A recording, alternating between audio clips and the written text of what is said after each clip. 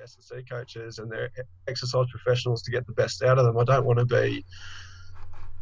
to be reliant on me all the time for their strength and conditioning. I think it needs to be proactive. They need to take some ownership of it. They also need to be directed by the appropriately trained people. And if we as physios hold on to our patients for too long, we're not going to see the best outcomes. That's perfect. Like that. Like I just put it live just because I wanted to catch this, because it's just such an organic conversation we're having. And I think it's this disconnect between the early stage, middle stage, and end stage. Yeah. Okay. Yeah. And you're getting some awesome physiotherapists who are now, they're building a skill set and qualifications, and they can do both. They can do the early to the end, which is amazing. Yeah. But I mean, correct me if I'm wrong, but from what I'm hearing from physiotherapists is often there are quotas that physios have to hit when they work in facilities. You have to hit multiple times, 2-3 times per week for these first 4-week block, then blah blah blah. So the outcomes are less about getting the results as quickly as possible, more about money and retention. What are your thoughts on that? Yeah, and I had some experience with that in a previous clinic where there wasn't necessarily a quota, but there was some expectation that you'd see a person, X amount of times in a given time frame. But I know there are some other practices where it is, you've got a bare minimum. There is a business perspective to it, and the practice manager or the business owner would want you to see them X amount of times per week for X amount of weeks, depending on the injury, depending on a number of different factors. So it does exist, and it's a shame. I'm lucky enough to work in a clinic here in Melbourne where they don't have those key performance indicators or KPIs. All they want you to see as a bare minimum is you see them for the first time, and if importantly you see them for a second time to make sure they're getting better, and so you can plan them. And if you don't see them because they've just got better and resolved on themselves, that's great. But make sure you follow up with them with a phone call or an email to make sure that's their expectation. So, which is great, and that really is how it should be. That person needs to be seen really as many times as they need to be seen, not 10 times in the first 5 weeks or 4 times in the first 3 weeks just because you got to meet some business quota. It's a business model. It's not necessarily a good physiotherapy model from a patient perspective. And I think ultimately we sometimes forget that we should be trying to get the patient better and get them to take ownership of their injuries and their rehabilitation to drive their own recovery, because they need to be front and center of our decision making. They need to be part of that decision making as well. And I think if we get them too reliant on us, it's not a great thing for their own self-efficacy in the future, and I think sometimes it can actually reinforce some chronic illnesses because they don't know how to get out of a hole when they're in hole. They don't have those problem-solving strategies or the coping strategies to get out of them. They always, get sore or get injured, and they go running back to their physio for hands-on treatment or whatever it may be. I think we need a little bit more.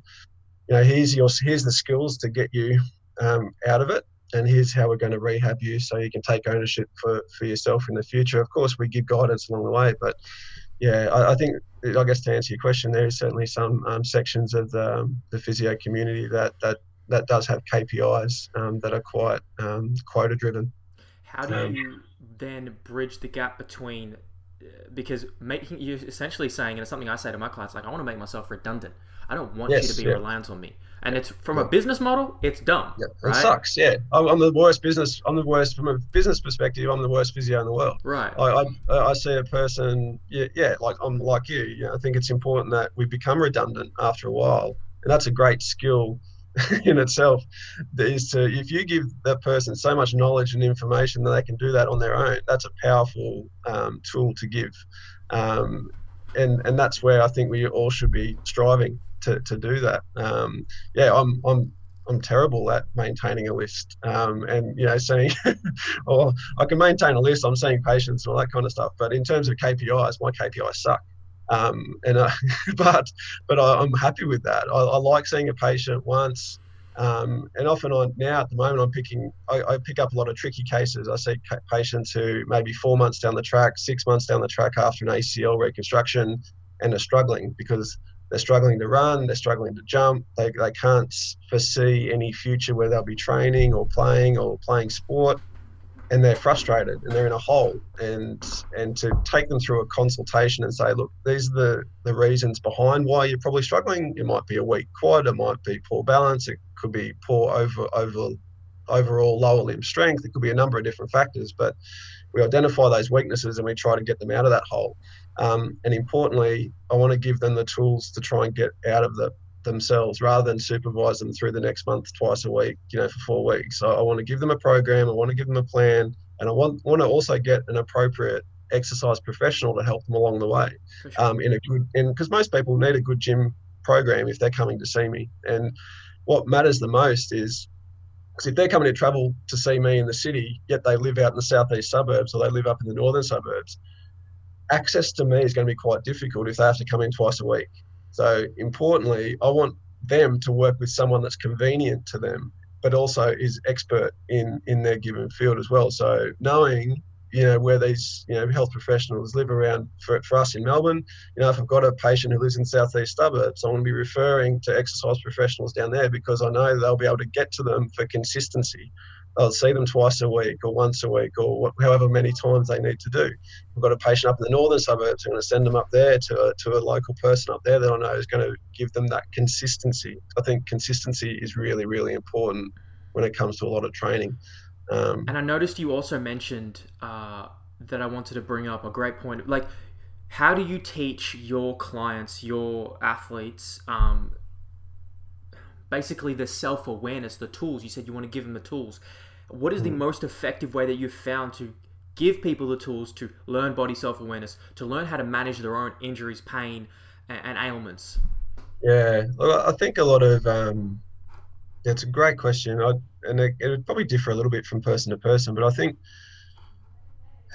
so. It's a lot of feedback, both verbal, visual feedback. Like, for example, someone who's not landing very well. They're 6 months post-op. They're trying to run, they're trying to jump, but their knee gets sore. A perfect example for this would be, let's get them to jump and land either with a video camera in front of them filming them so then you can replay the footage, or let's get them to do it in front of a mirror. And let's talk them through why they're getting some of their pain. So I think certainly some verbal feedback, some visual feedback is really important, because if they're landing really stiffly on that affected leg, and it's like giving them almost like a jarring sensation, or they're hinging at the hip to help absorb that force, and that's very different from their uninjured side. And that's almost like the light bulb moment as to why they're getting some pain. It's like, okay, how can we help you shock absorb better to dissipate that load better? And then you take that one step further for this person, for example, and you go measure their quad, and you get them to do either a 10 rep knee extension test, or you measure their quads and it's like, you're 30% down here. That's the reason why you're not shock absorbing well, and why you're cheating at the hip, and why you're jarring that knee. So if we address your quads, you'll feel more confident when you land, you'll land more smoothly, and then you take it from there. So you try to, I guess, rationalize why they're in their pain, through either weakness or strength, or lack of flexibility, lack of range, swelling. You try to find answers why. And I think it's lots of communication, lots of feedback. That's one way I hopefully get people to buy in to their rehab. And ultimately, you need to find out what their why is as well. Like, if they're going through rehab without any purpose, that can sometimes make it hard for you to plan their next step. So if you know what their end game is, you can then almost work backwards to find out what you need to do. Do you have any techniques for that? Because as a coach, as an allied health professional you are, it's like that is critical. Because if it's Viktor Frankl who is a Holocaust survivor, a sufficient why can bear almost any how. Right? Yeah, and the how yeah. is the excuse and the reason not to do something. So how do you find that for people? Because there's so many ways to go about it. You hear Tony Robbins talk about it. You hear like all these speakers talk about it. How do you do it? Yeah, one of the first conversations I have with people going through ACL rehab is, what are we doing here? What are we getting you back for? What's important to you? And I think it's you try to just ask them that why. Like, I don't have necessarily a recipe of questions or a pro forma question. It's just really having a conversation about the person, and what they want to do, and probably take that little bit broader approach too. Because I find that, most of my patients may be in their 20s or 30s, and life is starting to get in the road for them. Like, they might have just started work, they might be getting married, they might be having kids, they might be, just in a different life phase. And I've sort of been through that. So I can now empathize and sympathize with some of the struggles that they're coming along. And particularly, say, for example, a 30-year-old male or a 30-year-old female who's maybe got one or two kids with them, and they're trying to juggle work and life, yet they also want to go back to sport. It's like, I think what comes with age and experience is that you can sort of know how hard it can be for people. And so to have those, conversations with someone too, to say, look, I understand what you're going through at the moment, but we're going to get you to your why, and we're going to get you to where your goals want to take you. And I think it's coming along with the journey with them is important as well. But ultimately, you got to know, what does this person want to do with their rehab? What are we getting them for? Why is it important to them to do that? And if you start to understand those reasons, that's when you can really become an effective physio and an effective coach. But also know, what are some of the barriers that person's got to overcome to achieve that goal. Do they have a really crazy work schedule? Is their work-life balance out of order? Do they have a young family that makes it hard for them to achieve their goals sometimes? And when that happens, you've then got to just really prioritize what's important in each rehab phase. You may give them only one or two exercises to do in that session, or you might just, make those rehab sessions a little bit short, sharp, and intense, because you've only got half an hour to work with them, because that's all their window for the week is 30 minutes, or 2 sets of 30 minutes is all they got. So you have to be flexible as a physio or an S&C coach to work with them, not be a dictator saying, you got to come and see me 3 times a week for an hour. Some people simply don't have that. And I think that's where some people fall flat with their rehab, because their rehab is so out of control. They just simply can't do it. So they throw their hands up and say, stuff it. I'm not going to do anything. And that's where I think we may lose it. That's a great point. You're trying to lower the barrier for entry based on the individual's own lifestyle, stress, blah, blah, blah. Yes. Yeah, 100%. You have to, I think we can sometimes, grab a, cookie cutter recipe and say, okay, go off and do this. But, that won't work for everyone. And I find myself more often than not giving rehab programs for a patient that's only got 1 or 2 exercises in them, because all I want them to do is get that muscle strong, or get that whole entire lower limb strong. And if they can achieve that goal for the next 2 or 3 weeks until things die down or things get less busy, then that's an important tick of the box. And then it then opens up doors in the future. But if you tell them they have to do this and they have to do that, and there's simply not enough time in their week to do that, they'll just go, no, I can't do it. I can't do it, so I won't do anything. But listen to what you just said. Like, I bet in physio school, in universities, if they heard Mick Hughes say, hey, I only give some of my clients 1 to 2 exercises, maybe every day, every couple of days, like, I almost think that's a bombshell for so many people, because they would think, oh, there's so much to do. We got to strengthen. We got to recreate neural connections from brain to muscle. We have motor control. We have balance, proprioception, all these overwhelming things. And you overwhelm the client by your own expertise, almost, right? Yep. Yeah, that's right. I think, and that's come with experience too. I would, looking back to 10 years ago, I was just having this conversation with the guys in the States. I was on the podcast for. If I could go back and talk to myself 10 years ago, I'd say just chill out, calm down, find those priorities for the person, and prioritize your rehab sessions and your exercise sessions, and give, 2 or 3 really high quality, high value exercises to a person that's going to help them get better, rather than a confusing 10-step program that's going to address all these little impairments that they've got. Make things realistic for the person. But that comes with experience, and that comes with life experience for yourself as a clinician, but also to as you get through your own, I guess, professional experience, you'll sort of know where you can prioritize certain exercises, or give certain exercises or drills because they tick 4 or 5 boxes instead of 5 individual 5 individual exercises that tick all the boxes, give one exercise that ticks 5 boxes. And there's probably a few things out there that people could be doing. Yeah, that's a bit more efficient. Do you have that? Like, do you have like big? That's a general question, which is kind Yeah, of shit. But do you have those big bang for buck movements? yeah, for Mobility. What sure. is that for you? Yeah, so look, for an ACL reconstruction, like, I mean, there's always debate about open chain, closed chain. Look, I think for the busy ACL reconstructed athlete, if they've only got time to do 3 exercises, it's going to be a single leg knee extension because we've got to hit those quads in isolation, followed by a Bulgarian split squat because it hits a lot of, it hits quads, hits glutes, gets the trunk involved, Yeah. gets the balance control, gets the control around the distal segment as well. You can load it up really efficiently as well.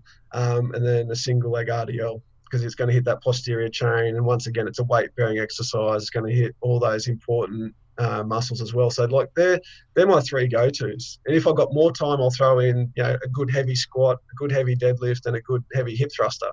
There's those big rocks, if they're done consistently and progressively overloaded with time, that's a great rehab plan. It doesn't have to be too fancy with unstable surfaces and Mm. heaps of circus tricks that are out there that you see at the moment. Like I see so much frustrating stuff out there that if we just focus on just the big fundamental movements that will help an athlete improve themselves, but allow them to accept load really well through that affected limb, like that's going to be great. And I think, unfortunately, with a lot of ACL reconstructed athletes, as you've probably experienced and may have alluded to before, is that we chronically underload that athlete for too long. We don't give that affected side sufficient loading because we're worried about it for Yeah. whatever We're reason. scared. We're fearful, and we We're don't we, scared. we don't want to make it worse because then Yeah, that's on us, right? But let's yeah, talk about that psychology. yeah. So look, I think, and that's been a problem for me for a large part of my career. Certainly up until now, I felt much more comfortable knowing that you can effectively and appropriately load an injured limb, be it an ankle, be it a knee, be it a hip. Especially for the knee, it will tell you if it's really shitty at you for the load that you've just tried to throw at it. It'll swell. It'll swell within a matter of hours after your session. Now, it's not the end of the world if you have a swelling dose. It's going to just tell you, look, you've overloaded me, you've overcooked me, calm down, reassess, give it 2 or 3 days to calm down. Let's get the swelling down off it for the next 2 or 3 days and let's try again. But let's just temper it down for the next session and see how it responds. If it does it again, we've got to temper it down again. But if it doesn't do that, I think we found our magic load there for the Yeah. next 2 or 3 sessions. Then we can take it up that next notch again to get you back to where you were before. So swelling's a sign that you've just overcooked it. It's not a sign that everything's all of a sudden disintegrated inside the knee and you've re-injured the graft, or you've completely stirred up the knee that it's now going to be irreparable. Like, it's just a sign that you've overcooked it. So I think that's often a problem that we see, and I think we're a bit fearful for that. And it's an unnecessary fear. I think we can load up that knee appropriately, and we should be doing it a little bit more, and we can actually do it a little bit earlier than what most people think. How much earlier you think? Well, I It's case think, by case, but yeah, for sure. Look, I think after an ACL reconstruction, like you could get some, like I generally get my patients squatting body weight and then with some extra load from about 4 weeks. mhm. Um, and then getting on to some leg presses and look, deadlifting from 4 to 6 weeks, even with a reasonable amount of load, particularly if that hamstring harvest site's accepting that load really well. Like, you can put some decent load on a patient as early as 4 to 6 weeks. Once again, your knee will tell you if it's not happy with that load. I go reasonably cautious with the repetitions. We're dealing with 10s to 15s, sometimes up to 20s, like in that first the first 4 to 6 weeks, if we're putting some load behind it. But once the knee has proven that it's tolerating that lower weight, higher rep range, that's when we can start getting into your 6 to 10s over a period of time, and then eventually into your 5x5s or your 5x3s, and whatever you want to do after that. But that load should be introduced reasonably early if it can be tolerated. If that knee can bend to 90 degrees and they can stand up from a chair, then they can squat, and they should be able to squat. Yeah. And I think to take it back, there's a couple things floating through my mind, but one of them is your key indicator exercises for rehab were all unilateral, which is really interesting to hear. You got the knee extension, split squat, and the single leg RDL. And that dynamically corresponds to life, sport. And I just wanted to make a note of that because I think we're very quick to always love and fall in love with the bilateral movements with a clear disconnect with the single leg movements, which are so important for proprioception, balance, stability is huge. Yep. Please, if you got anything you want to share on that. Yeah, look, I think there's certainly value in like a good heavy load squat, double leg deadlift, and double leg lift. You got some value there. But if you're only programming that, and we see notoriously with an ACL patient, they'll shift that load to the unaffected side, and we've seen that in a couple of studies where even a bodyweight squat in an ACL reconstructed patient, they'll shift that load to the unaffected side at about the 3-month mark, and then at 5 months with a bodyweight squat, they'll still shift the load, but they'll shift the load on that ACL side up to the hip, so they won't be bending that knee. They won't be bending that knee really well. So if we just chug along with double leg press, double leg squats, double leg deadlifts, double leg hip thrusters for too long, we're going to be chronically underloading that affected side. So there certainly is some wriggle room and some need to get into some unilateral training. When that is, it'll be up to the patient to prove themselves to do that. How much load you put them on, it'll be up to the patient, up to the harvest site, up to how the knee is responding. But if you chronically underload them, we're not going to be setting our patients up for a great overall recovery, or it's going to take us forever to try and make up for that lost time of underloading in those first 3 months. So look, I think there's certainly some wriggle room there from about 6 weeks onwards to start loading onto that one leg, be it a lunge, be it assisted single leg squat up and down. So one simple way I do to progress a squat to try to get them into a Bulgarian or a single leg sit to stand from a chair is stand on their affected leg. Now use the other side as much as they need to help them lower down eccentrically, and then allow that other leg to help them up as much as they need to too. You may shift the load back to maybe 50 to 60% on that affected side, and you might have 40 to 50% through their unaffected side, but there's still some load going through that ACL side, and then you can just naturally progress that over time. So there's some simple strategies out there. We just need to know how to adapt the rehab plan to suit the athlete in front of us. And it's also it's a note on being unemotional about pain, right? Yeah. I think, and I've been guilty for this out of ignorance. Didn't know. Then I learned from guys like you guys, I'm like Jordan Radcliffe, a great up-and-coming coach at Woodford's. They're teaching me that, okay, pain is just a feedback mechanism, and we look at the post 24 hours, 48 hours to see the window of tolerance. Yes, for sure. Can you break down like the psychological, emotional aspect of pain? Yeah, look, I think that's often the thing that I communicate with all my patients is that, look, we have to take you through a bit of tough love here. If we're going to have a good result, if you want to do great things with your knee in the future and you want to get back playing sport, we've got to be a bit tough with you from time to time. If we go through rehab and you don't experience any discomfort or pain, then we probably haven't loaded you enough. So my rule of thumb with... You just said you haven't loaded them enough if they're not pushing the boundaries and feeling a little bit of pain. I just want to clarify. Yeah. Awesome. So keep going. Yeah, so we need to load you. We need to take you to some uncomfortable positions. If we go through rehab and you have 0 out of 10 all the time, then we're not doing our job properly. Like there's a threshold. There's 0 out of 10. I use a simple 0 to 10 rule. So 0 is no pain. 10 out of 10 is the worst ever pain you've ever experienced. A 3 to 4 out of 10 out of 3 to 4 out of 10 pain scale is kind of my threshold for tough love. If we take you beyond a 5 or a 6, we're probably going to flare you up, and we're going to do so, and your knee's going to be crappy at you for the next 3 days. It's going to be uncomfortable. It's probably not worth what we've just put you through. But to have a little bit of discomfort in your knee, around the knee, within that session, that's 2 or 3 out of 10. And if then for the next 24 hours you still got this little grumble around your knee for 2 to 3 out of 10 for the next 24 hours, that's great. That's what we need to do to help toughen you up, to make you a more robust, resilient athlete, but also a robust knee that's able to then progressively be overloaded with time. Because what hurts today and tomorrow, you do that same session in a week's time, it's not going to hurt so much.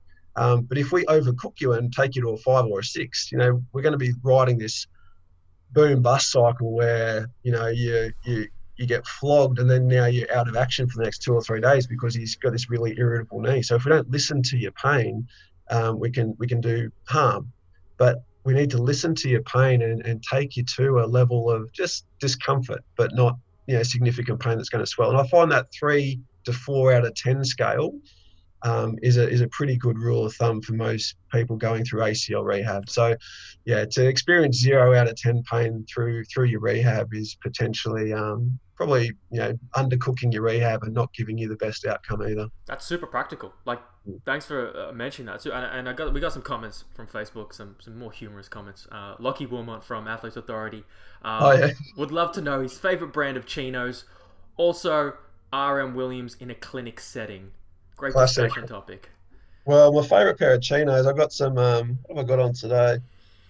I don't know, some, I can't even see, but they're good. They're good, and they're tightly fitting, Lockie, for you. They hug my calves really well. I've known to have, disproportionately bigger calves to the rest of my legs, so they fit snugly.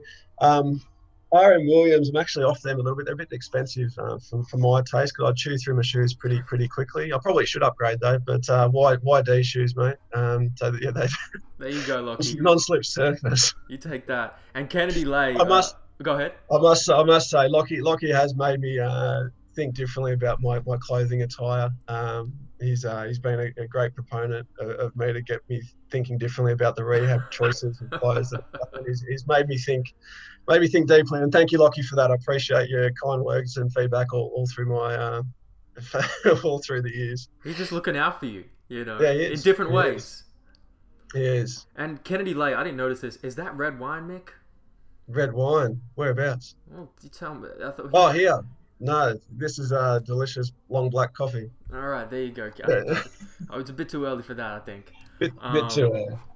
But to go back early in our conversation, I wanted to ask you about, we talked about swelling and inflammation, and that, swelling is a kind of byproduct of inflammation, and it's deemed as the enemy. And I'm learning this from a guy called Gary Renal. I can't remember if I'm saying that right. And basically talking about how swelling is like a byproduct of the inflammation process, and one of the best ways to move it out is through the lymphatic system, is through movement, through things like muscle stimulation if you can't move very much. Do you use that stuff much? I don't use a lot of technology, to be honest, but I certainly encourage the removal of swelling through active muscle contractions. Perfect example of this, once again, early ACL reconstruction or even ACL injury, when the person sustained an acute knee injury and the knee is swollen up like a balloon and it's quite stiff and sore, and even an ankle, the best thing to help remove swelling, in most cases, is active movement as tolerated. So for a knee that's been recently injured or reconstructed, I'll be asking that person to be flexing and extending that knee, trying to get a good quad pump to help flush out that fluid from around the knee and dissipate it. Good ankle pumps as well to get that calf, basically pumping and squeezing some of that debris that's sort of hanging around the ankle joint. And obviously combining the two actions, you're going to see some nice return and removal of some of that fluid that's sitting around the joint. So one of the more powerful ways to get things moving proactively is through active muscle contraction. So get them moving, get them pumping, get them, doesn't have to be heavily loaded acutely after an injury, but one way to get rid of a new fresh dose of swelling is get those muscles pumping. And once again, I like the exercise bike for that acute injury phase, very little load going through the knee, but man, it helps that knee pump and squeeze. It helps that knee bend and move. It helps the ankle maintain some degree of flexibility there. There's so many positive things to achieve in the acute setting rather than just letting the person rest and recover and put them in a brace unnecessarily, or restrict their range unnecessarily when they don't need to, or just, put them on crutches once again unnecessarily for too long. Like, there's a time and a place for all those things. But if we have them for too long, then it's only going to be at a detriment to that person, and it's going to, delay their recovery. And in terms of technology, I don't use much at all. I don't use much of, Compex or Stim, eStim, or that kind of stuff. I want people actively doing it themselves where possible, rather than letting a machine do that stuff for them. Right, that's fair enough. And I would, in kind of to add on to that, I would suggest that if someone even has an immobilized limb, fully immobilized, they can't move it. I've found, and I'm finding with some of my clients and athletes, that muscle stim up and down the site is actually pretty helpful. And even there's some good research out there that shows that you can massively mitigate atrophy, muscle atrophy. If you're bedridden, for example, and you muscle stim that muscle site, so much atrophy is minimized. Yeah, and there's certainly a good body of evidence in the ACL world where you use electrical stim in the first 4 to 6 weeks of rehab after an ACL injury, when you can't really utilize your quad as best as possible. You can't use your hamstring as best as possible. There's certainly good research out there that says that you can. I think in my clinical setting, it's because I actually don't see a lot of post-op patients in those first 4 weeks. They tend to come to me later on in the piece. So I see a vast majority of my patients are later on in the piece where so you could get moving immediately. I would, yeah. The ones that I do see, I'm utilizing active means as much as possible to try and basically minimize that wasting, so that they don't have to reach out so much to the electricals and the passive modalities where possible. Like, I think isometric contractions early are often underutilized and not done enough. And I think just basic range of movement stuff can be really helpful too, rather than put someone in a splint or say, let's go non-weight bearing for too long. Like, we can get that person moving really well on their own terms. Obviously, there'll be some post-op restrictions that the surgeon will put in place, but that's where isometric contractions can be really, really powerful. And I think we need to be sort of maybe working with those a bit more than what we currently do. But yeah, eStim, electrical stims, they certainly have a role to play in the certain athletes and certain post-op. But I think the answer is probably somewhere in the middle. It's like you don't want to just do one or the other, combine multiple interventions. Look, 100%. If you're sitting down and just letting that work doing its thing, and you aren't actively trying to engage in it, I think that's where we may run into problem every now and again. Like, use the technology we've got, use the stimulation that we've got, but also try to have a go yourself. Try to actually contract that muscle yourself to have a bit more powerful effect. Great point. And I think I saw you make a post about protocols for around icing and alternatives. I don't know your exact thoughts on it, but the RICE protocol that Dr. Gabe Merkin created, he's actually in his 80s gone back against that and talked about how now we know that ice actually delays healing and recovering. Maybe you have different thoughts, but what are your thoughts on icing and its efficacy and how it can actually be maybe even detrimental? Yeah, look, I'm just sort of guided by what the research is showing, and as you said, like, it certainly can delay the recovery. And I still use ice more so from the analgesic effect, because it does still have some utility there. And I'd certainly be encouraging, if you've got an acute injury, if you're in pain, sure, use it to your advantage. But I think there's certainly an overdosing and overuse of ice where we certainly should be getting the person moving a little bit more, and maybe second guessing how much we use. But I mean, it's such an ingrained culture within the medical fraternity and S&C fraternity where someone injured themselves, chuck a bag of ice or get them into an ice bath or something like that for a sprained ankle.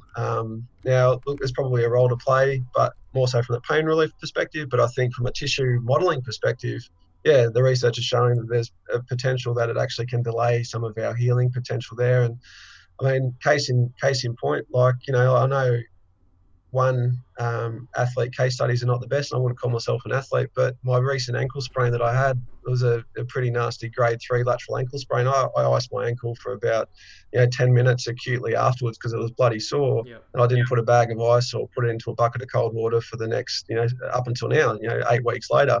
But I noticed, like within 24 hours, I was moving okay. I was walking without a limp. I was a bit stiff. I was a bit sore. I just got loading on it, and you know, I think if you saw any of the videos, I was hopping, jumping, and landing, and doing some really active things reasonably well. And I think we probably once again we don't load up enough, and we don't sensibly load up enough early. I think sometimes with simple injuries like an ankle sprain, for example, we may go partial weight bearing for too long. We might put them in moon boots for too long. We might say, let's ice it, 24 hours around the clock, all too long. And is that to the potential detriment for the athlete? I guess it's hard to say because you can't really put I haven't seen a study where they've gone head to head with different icing protocols or anything like that, and it can be hard sometimes to do that. But in theory, if we are seeing a potential harm in tissue regeneration and delays in tissue regeneration, then it's got to make us question as to do we keep icing for too long? And I think that's probably you just need to think about why are you icing this athlete? Is it for pain? Fine, but is it for swelling reduction or to help range or for other things? And you've got to be thinking, is there another way to get this happening? Yeah, if we're trying to do swelling reduction, let's get them moving, let's get them loading.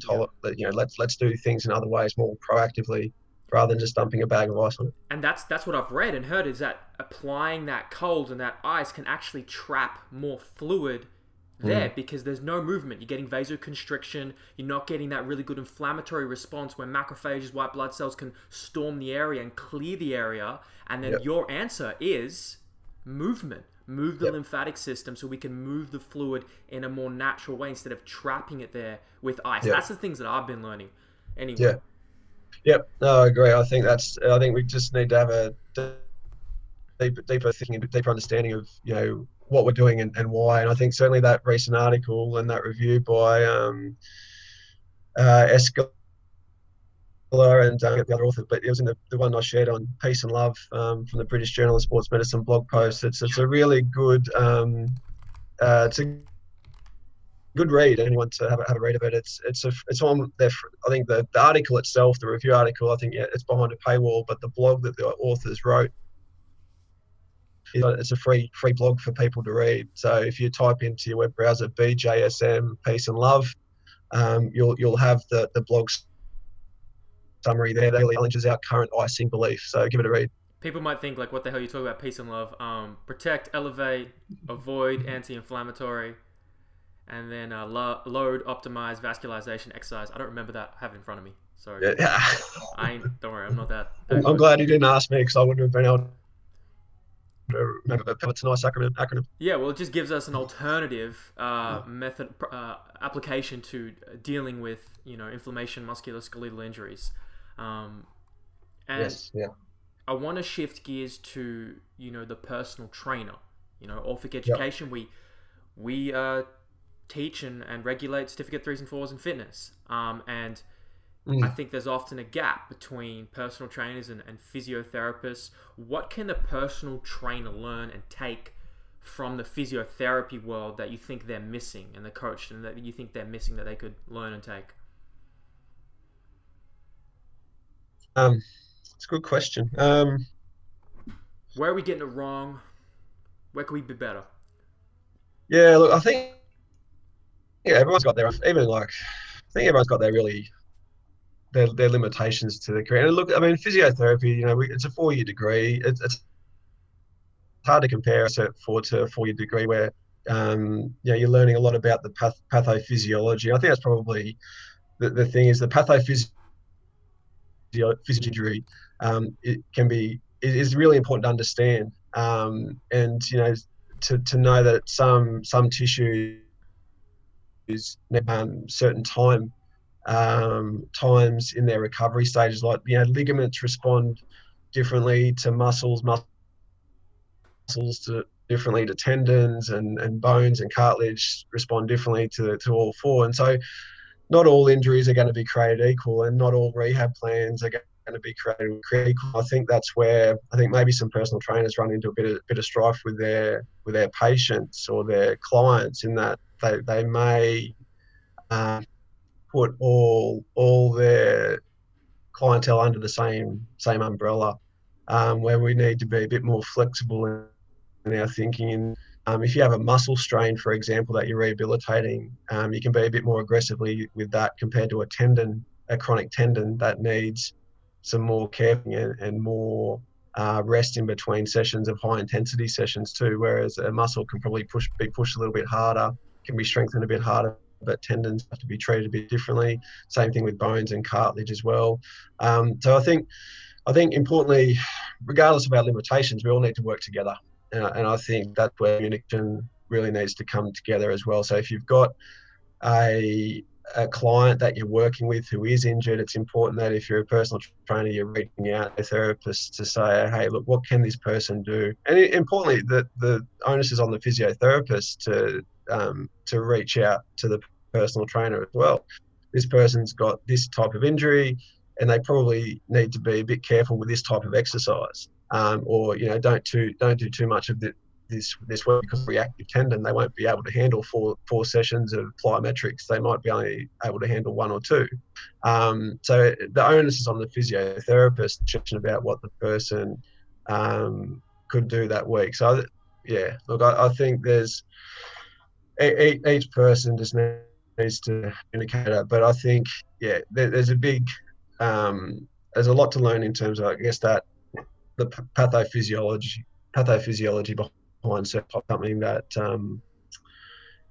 needs to be discussed and shared between both the physiotherapist and the personal trainer to help the client move forward. That answers your question. I think I might have got a bit off track. No, that's what we're here for. We're here to go all over the place. But I think from my interpretation, it's part of that answer seems to be coming to the physio and communicating really thoroughly to understand, when you're referring in and out, understanding their particular recommendations, but then also at the same time putting the onus on the trainer to have their own education as well of understanding different repair, remodeling, and interventions with different types of tissue damage and injuries like tendon, ligament, muscle. You said, what is the best, most succinct way to learn those pillars?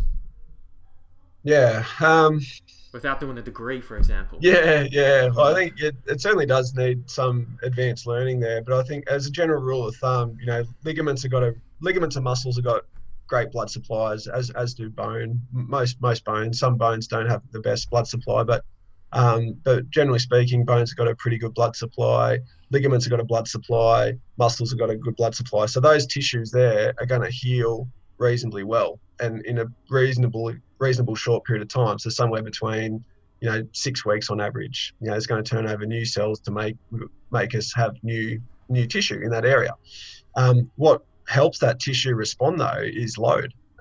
Your body's got a great ability to grow and adapt if we impose load on it. Those tissues there have got great blood supplies and have got a great ability to become stronger and more resilient and tougher. Tendons, on the other hand, have got a crappy blood supply. So they're the ones. So an Achilles tendon, patella tendon, lateral hips, elbow tendons, shoulder tendons, they're a really crappy blood supply that makes it harder for them to heal.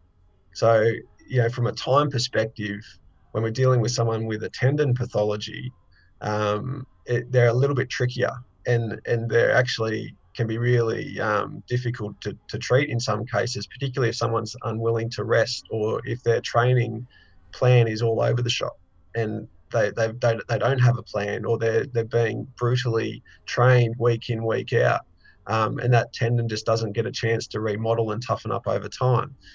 So for I guess general rule of thumb there, an expectation if someone's got a tendon injury is it might take a good 12 weeks at least for them to overcome that problem and get on the front foot with it to become a much more manageable condition. So that would be a very simple way to look at things. Things that have got a good blood supply, ligaments, muscles, and bones, they heal really well. Tendons, crappy blood supply, don't heal well. Cartilage, no blood supply, doesn't heal well. So yeah, that would be my sort of line of thinking when we're sort of dealing with different injuries. No, well, that's great. That's well said. You summarized it, I think, however many hundreds of hours of education that took to come to, or maybe you didn't. Yeah. You just summarized it really well. I wanted to ask, actually, I don't want to forget, do you ever use heat in your recovery practices with musculoskeletal injuries? Because, you know, with the heat stress and sauna use never being bigger, and all these amazing studies from Finland and these Nordic countries coming out, and it having such big benefit in reducing systemic inflammation through heat shock proteins and vasodilation, blood flow, capillarization.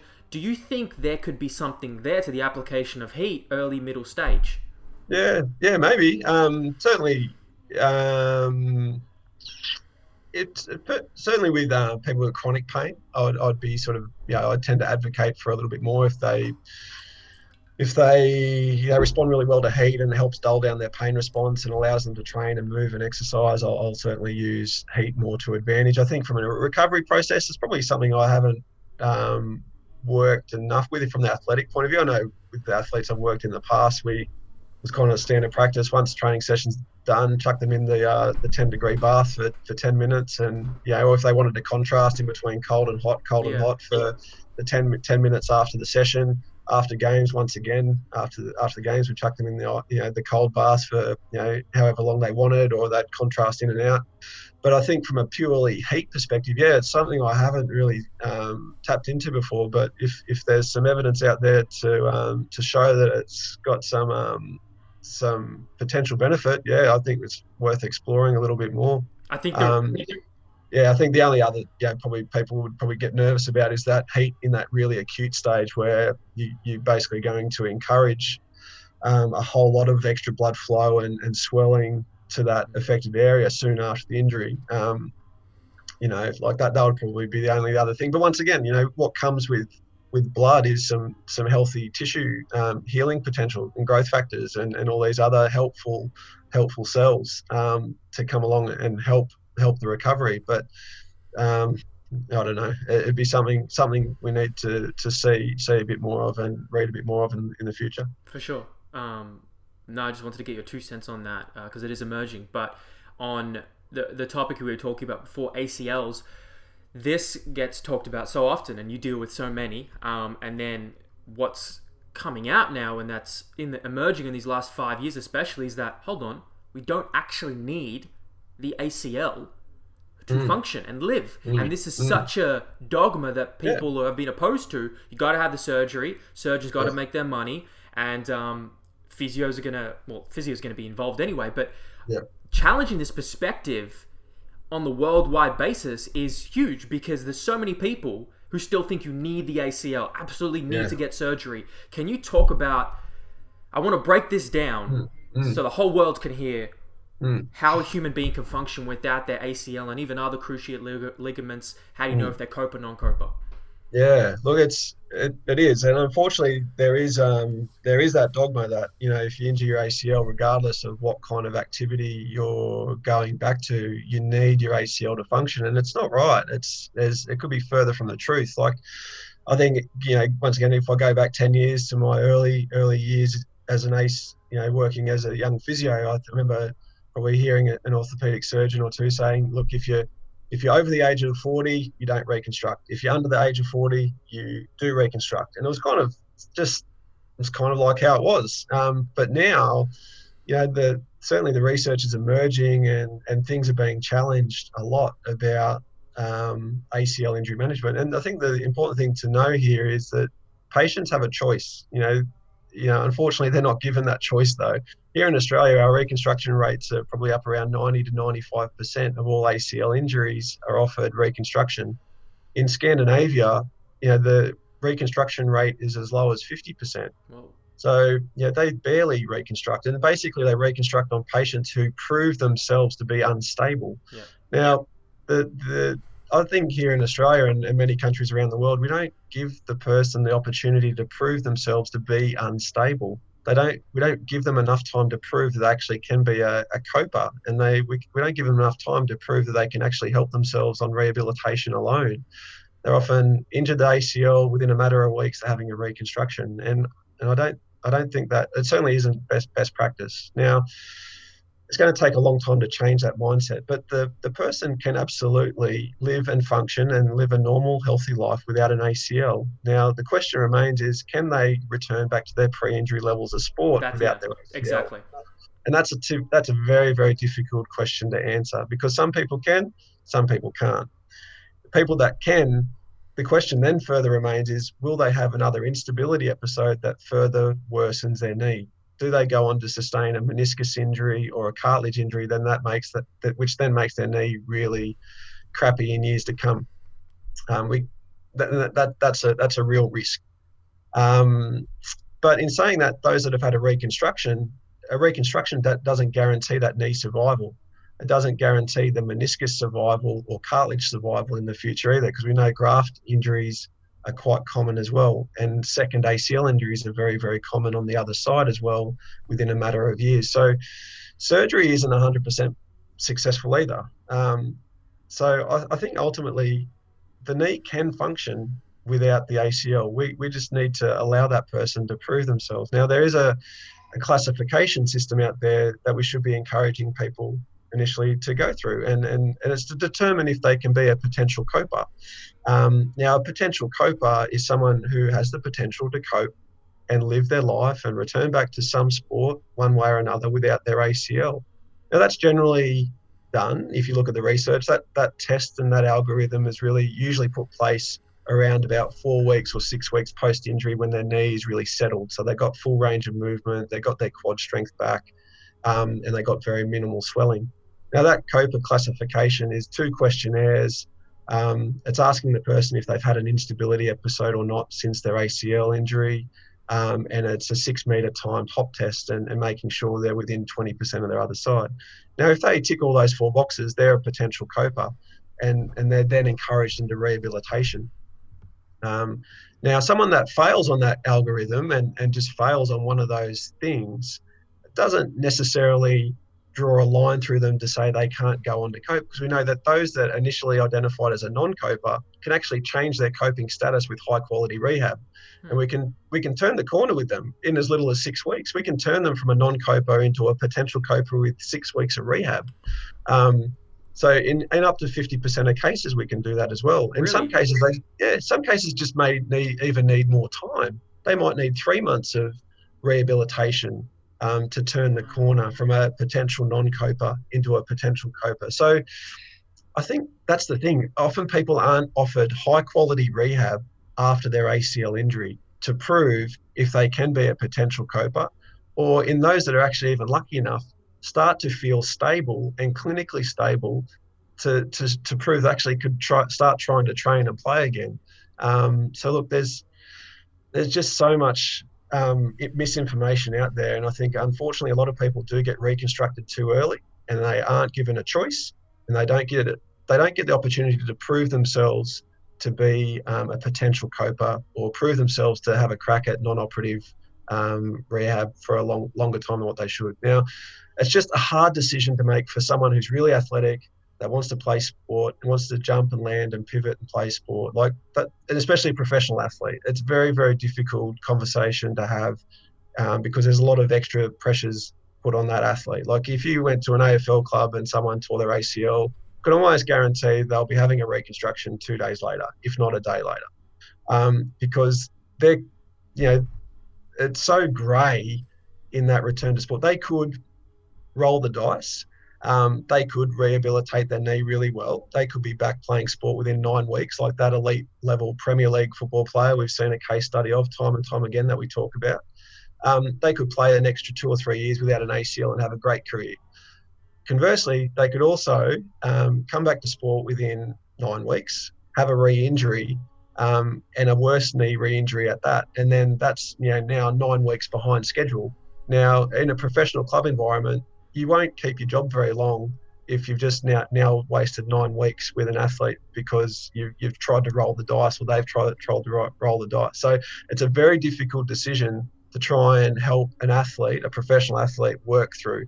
And more often than not, the default button will be, let's reconstruct and let's get that person back in a more black and white time frame. But for the other 99% of us who aren't working with elite athletes or aren't elite athletes, we should be given more of a choice when it comes to ACL injury management, for sure. Beautifully said. I think that's so important what you just said, Mick, because what we and that idea is fighting against is, I'll give you an example. You have people who aren't as informed on the rehab. For example, I mentioned it before, Joe Rogan on his podcast goes out to millions and millions of people. He emphatically talked about, he's had surgeries like that. He emphatically talked about, if you do your ACL or something like that, just get the surgery done. And he harped on that point many times. And like, this is the idea we're fighting against, of someone that influential with that big of an audience, which just makes that battle to climb up that hill so much harder. So how do you think that this idea on the other side gets traction? Yeah, it's hard. Like, I mean, I had I've been consulting with this lady based in Toronto just recently. So she had an ACL injury back in January, and so before COVID, she'd met with I think 3 surgeons and met with a couple of physios, all of whom said, you need an ACL reconstruction. Now she's late 20s. All she wants to do is, dance and run and go to the gym and do all these kind of things. And I said, when I had a consult with her because she couldn't see her physio, she couldn't, do anything, go to the gym, for example. I said, look, the activities that you want to do lend themselves to, absolutely should be offered a non-operative rehab here. But unfortunately, there's just this ingrained culture that, an ACL injury is associated with a reconstruction.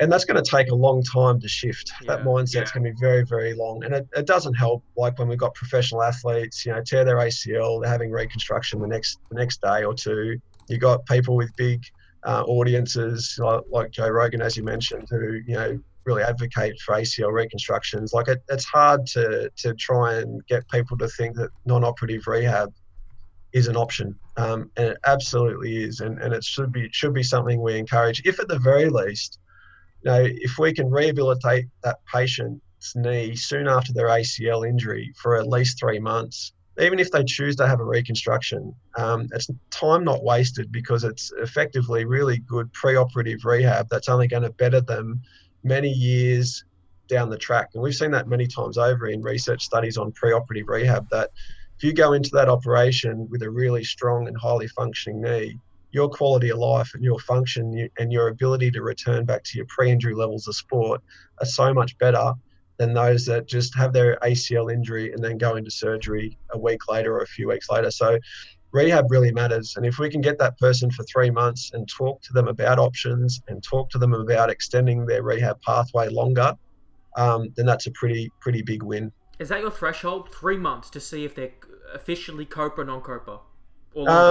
Generally 6 weeks minimum, but I'd love to have 3 months with every person that I've had and every person that I rehabilitate acutely. I really advocate for at least 3 months, because in 3 months you can get that person really strong and confident, and you can also start weaving in jumping and landing and running to really boost their confidence even more, to get them to say, hey, look, I actually don't feel too differently now.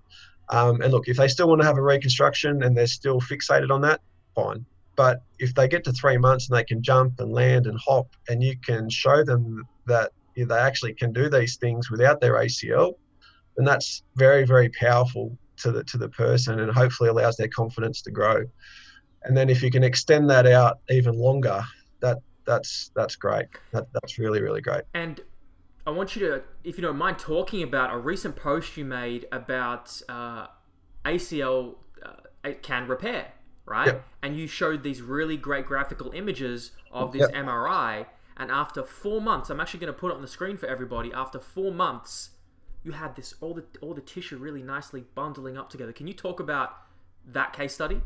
Yeah, for sure. Like, he's the fella in question, I won't name names or give anything specific, but he was a young man who injured his ACL. He actually had another injury on his other side previously, about 2 years ago. So he had a reconstruction on his other leg 2 years ago, and then he was playing footy, and tore his ACL on his other knee, which you see from the images there was his 2-day post-injury MRI images. And so he also had an MCL sprain as well. And so he saw the doctor, and the doctor put him in a splint for 2 weeks, and then said, go see physio after 2 weeks and get it moving. And so I caught up with him for the first time at 2 weeks, and so we got it rehabilitating. One of the first things he said to me, he goes, I've come to see you because I know you're an advocate for non-operative rehab, and I don't want to have another reconstruction. So I said, all right, let's get you moving, let's get you rehabilitating, let's get you strong. And so we just got him moving, we got him strong, we got him into a rehabilitation plan that involved all the good big rocks of squats and deadlifts and all the things that you should be doing, knee extensions, hemi curls, calf raises, loading up appropriately. And then when I caught up with him at about the 3.5 month mark, 4 month mark, I tested his knee again clinically because he was looking really good. He'd returned back to work and was looking really good. And I tested his knee and I said, feels quite stable here. It actually feels, as the test that we do to determine if someone's got an ACL injury or not, it's called a Lockman test. So his Lockman test felt the same as what it felt like on his other side. So his reconstructed knee was strong and stable, had an abrupt endpoint and a hard endpoint. And so had his recently injured side. His 4 month now post ACL injury knee had started to become clinically stable. So I was like, man, I think something's happening here. And he was in a position where, I mean, we routinely don't re-MRI things just to check and see, but he was really keen to explore that option to see if he was one of these, lucky people who could heal. And we got his MRI back and it showed realigning of his fibers. Now, that ligament still got a bit at that time point, 4 months, it's still got some healing to do, but the alignment of the fibers had started to look like how it should. Like, yes, it needs to become blacker and look a little bit differently over time.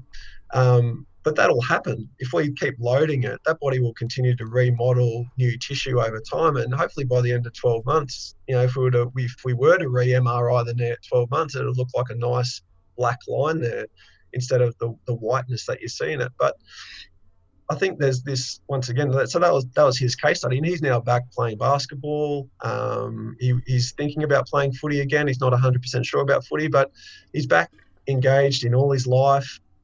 His quality of life is great. He's playing basketball again. He's engaged with his mates and, back to training and living a normal life again. And he's dodged a massive bullet. And I think, unfortunately, once again, we can't guarantee that people can heal, but it does happen a lot more frequently than probably what we're led to believe. Now, when I was at, once again, physio school, I was quoted at 1% of all ACL injuries can heal. I think that number may be a bit higher than that.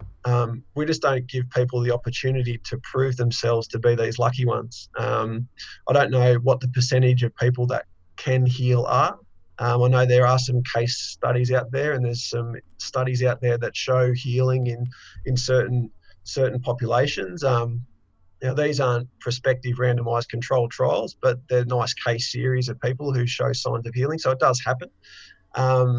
We just need people, once again, if people are going to heal, it's going to happen somewhere between months 3 and month 6, and we'll see that visually on an MRI, and clinically we'll start to pick that up from about month 3 onwards. And that's where I think if we allow people to rehabilitate for at least 3 months, and then they can prove themselves to first be able to be a coper, and then secondly, maybe become clinically stable, that's a huge win for everyone, because it's we've potentially dodged surgery here and another trauma to the knee. And that's one thing we often forget, is the ACL reconstruction is often traumatic for the knee, very traumatic for the knee. You've got to drill through the knee capsule, you've got to drill through bones, you've got to take new harvest tissue from the hamstring or patella tendon or the quad tendon, which is a new insult to the body. You get new reactions, new inflammations. It's another trauma the knee's got to go through on top of the ACL injury it's just previously gone through itself. So if we can limit the trauma to the knee, that knee is going to be a hell of a lot happier for you in 10, 15, 20 years' time.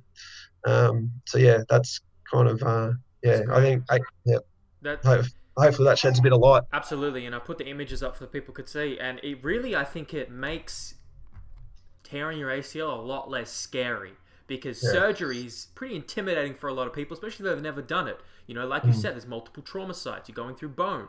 Well, now we have this amazing option where you don't have to get it. You can try and see. And I think, in my perspective, and it sounds like your perspective, that should be the first option, because this is not just an idiosyncratic, like, individual decision. It's systemic in the fact that it affects a medical system, and it takes a little bit of burden off a medical system, which is benefits both parties. Yep, that's right. And I think that's a really important message, that, it's less burden, potentially less burden to the greater healthcare system, if we're not reconstructing every ACL that walks through the door. Now, like, it must be said that not all ACL injuries can be offered a non-operative pathway, because there are some other injuries that are sustained at the time that do lend themselves to needing a reconstruction. Like if you have an ACL injury and you've got also a pretty big meniscus tear that's able to be salvaged, or if you've got a cartilage injury there that can be repaired, those things really take precedence over the ACL injury, because it's the meniscus injury and the cartilage injury is the thing that's going to develop knee osteoarthritis in years to come. Not necessarily the ACL. The ACL just provides stability. It stops the tibia drawing forward. It stops the external rotation. So, in theory, the ACL, without an ACL, you get extra movement there, which then can add to shear. But that muscular system from the quads and the hamstrings and the proprioceptive input and the glutes, all these things can make up for that loss of ligament tissue if it doesn't restore again. But, if we can limit the trauma and allow the muscles to really get that rehab up to a high quality to provide that knee better stability, and that's a win. But unfortunately for some people, there's going to be ongoing instability there. And if there's been some instability there that's, tearing the meniscus or making that cartilage worse, and that can be a problem. Now, case in point, once again, recently I had a non-operative guy. It's not all rainbows and sunshine with our ACL reconstructed or ACL injured patients. I had a case where I had a guy who was going non-operative. He was about 4 months post-injury. He was doing some jumping and landing stuff at home, and he had a trip and a stumble, and his knee buckled, and he tore his meniscus. And so he had a meniscus repair just recently. So it's one of these things that not all things play out well. That's very honest of you to say, because from the sounds of it, he was doing something you prescribed, like an exercise program, very basically, and he got injured from it. And I have a lot of respect for you, Mick, for mentioning that, because that's a vulnerable position as a physiotherapist and coach. It's like not everything we do is going to work. Sometimes that's right. It fucks up. That's right. And he, he ticked all the boxes along the way, and he'd been strong, he'd been stable, he'd proved himself at other exercises along the way. And unfortunately, and this isn't the first time. Like, I mean, I've had other people return back to training and sport going non-operative who have had little instability episodes, who've dodged a bullet. They were lucky that they didn't worsen the knee the next time around. So they got quite lucky. But for this young fella here, he unfortunately, when he had his little instability episode the next time around, he did tear his meniscus. And so so he had a meniscus repair done. So these things happen along the way, but everyone needs to know what the risks and the benefits and the harms are, and potentially, if everyone's on board with that, then let's go. Let's rehabilitate and let's get things moving. Is that why you can stay a bit emotionally detached from it, because you've talked about all of the pros and cons? Like, this may happen. For example, I'm trying to allude to the fact that, sometimes as health professionals, we could feel, I mean, at least me, I feel guilty. Like, it's my responsibility. If, like, my client or athlete fucks up, like, I put that on me. Like, if I'm going to take their success, I'm going to take their failures. And maybe that's not always the best way to think about it, but how do you detach any ill feeling or guilt? Like, man, maybe I should have done that differently. I feel like you feel bad about yourself. It's hard, and I probably had that experience a couple of years ago too. Like with when I worked with netball, we had an ACL reconstructed athlete at netball, and she had a second ACL injury to her other side when I was there as part of the club, and I took that to heart. I was I was going through all her programs and all her tests and all that kind of stuff, because I just couldn't sleep well at night, just knowing that I thought of maybe I'd contributed to her second ACL injury, and I'd go through all the data, and I was just like, man, I was pretty gutted by that. And that was probably a key learning moment for me, because going through all that, it made me sort of realize, look, sometimes you can't avoid injury. Sometimes you can't, as long as you're doing everything to the best of your ability and you are keeping your own, you're doing things as best practice as much as possible, and you're not going rogue and you're not being completely cowboy. Um, if you're doing things each and every day that make you sleep well at night, then you can, sometimes bad luck happens, and sometimes shit happens to the best of us. But as long as you are doing your best job each and every day for your athletes, and you can go to sleep well at night knowing that, then you're doing a wonderful job. And I think if you go, and this has been, like I said, this is a learning experience for me, is that, if a second ACL injury happens, I don't probably go trawling through my data again trying to figure out, was there a reason why? Sometimes these things unfortunately just happen, regardless of what your input is. But as long as you're doing your best each and every session for that athlete, then you can always hold your head up high and say, I've tried my best, I've done my best. And unfortunately, this was just one of those unlucky things. You trust your process now, huh? Yeah, exactly. Yeah, exactly. And look, I was devastated for the young fella just before who did because the you care, right? knee. You care. Yeah, We care. yeah, That's it. yeah. And it sucks that he's had to have a surgery and a subsequent ACL reconstruction. But I think if we don't talk about these things, we sort of live in this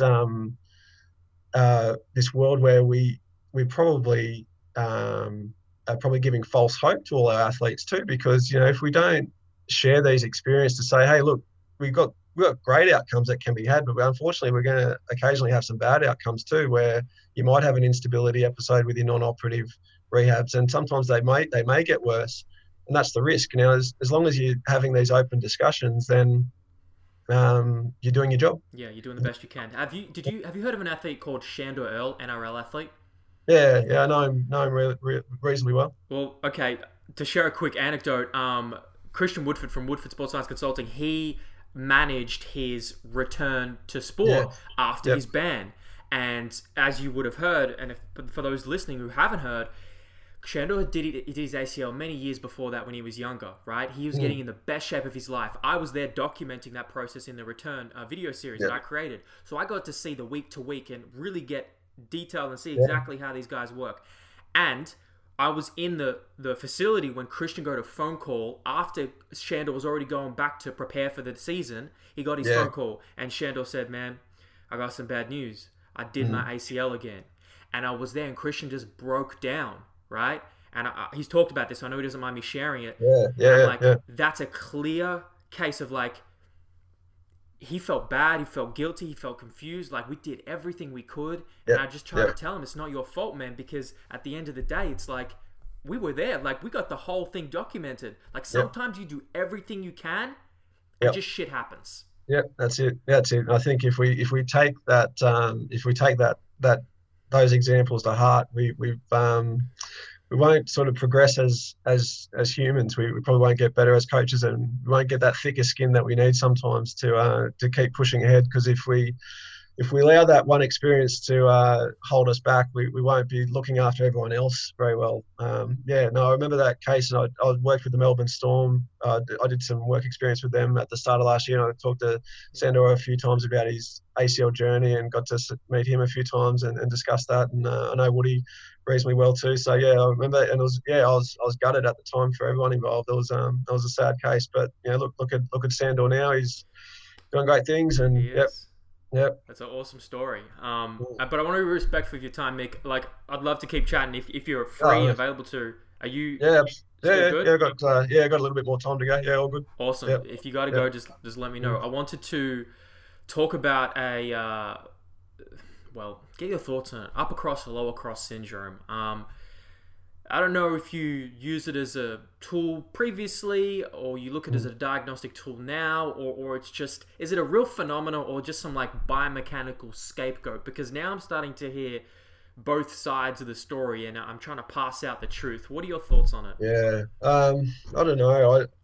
I don't get syndromes and trains and all that kind of stuff. I don't know if I'm just not smart enough to understand it. I just don't do it. If I see an impairment, I work on it. And I don't know if that's a good thing or a bad thing, but I just do what things that work for me. I don't be honest, to answer the question, I don't know if it exists or not. I don't tend to sort of let it dictate my rehab programs or my sessions. I know some coaches and physios like to sort of do. But for me, what works well for me with my my rehab planning, I just keep it pretty simple. I keep it simple. I focus on the key lifts. I work on impairments. I make sure unilateral training's in there. I try to just work on those really all important 99 percenters. Get strong, load up efficiently. Get good sleep.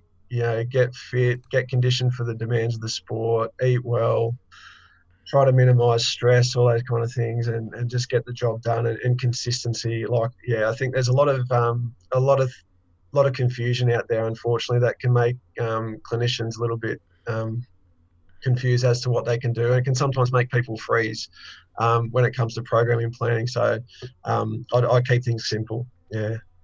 Look, that's great, because I think what a lot of people, even yourself, don't know. We're actually redesigning our whole Cert 3 and 4 and trying to make it the most comprehensive thing that is available in Australia, and that involves asking these questions: what is important, what is not. And I think just the fact that a professional with such your experience even approaches those types of things in that way, like very foundational, simple, it makes us think, well, what is it for? How useful really is it, or is it just adding more confusion to the pie? I do wonder about that, especially I see a lot of stuff on social medias with certain types of bands or exercise equipments or whatever it may be. But I think if you just sort of stick to the basics, just good consistent exercise programming, fundamental movements and lifts, and good programming and progressive overload, like that's just going to be such an important part of their rehabilitation journey. And I think we sometimes do get ourselves lost in a lot of the cool stuff that's out there on the internet. And I think if we just stick to the main basic stuff, we're going to do a great job for our patients and athletes. Well said. Yeah. The basics work, the fundamentals work. Yeah, We just try and make things way more complex than they are, don't we? Yeah, I think so sometimes. Yep. I've got a question from a Facebook Live. Someone is listening. Joe Ryan. He's asked, should the PT and S&C coach be doing check and retest methods if their client has a mobility/joint capsule soft tissue restriction?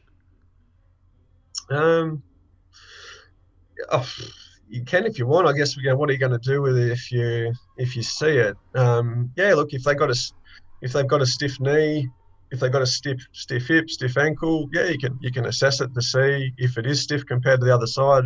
I guess then the question asks, what are you going to do with it? And is it within your skill set?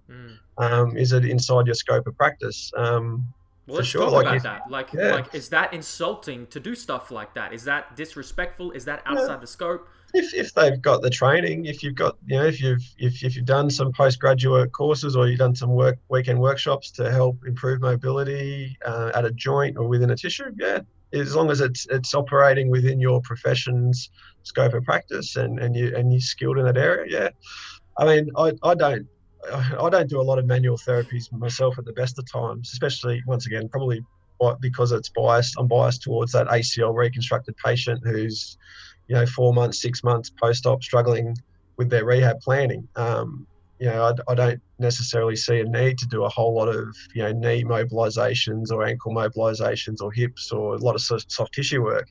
What that person's coming to me with is frustration because they don't have a plan. So I just talk to them about their plan and get that plan in place and get them moving forward. So I can't speak for the wider physio community here, but look, if you've got the skill set and it's within your scope of practice, by all means, I don't particularly have a problem with that. Well, that leads in really well, because there are a lot of trainers and young coaches who claiming a skill set in rehab or injury prevention, on their CV, for example, in their bios.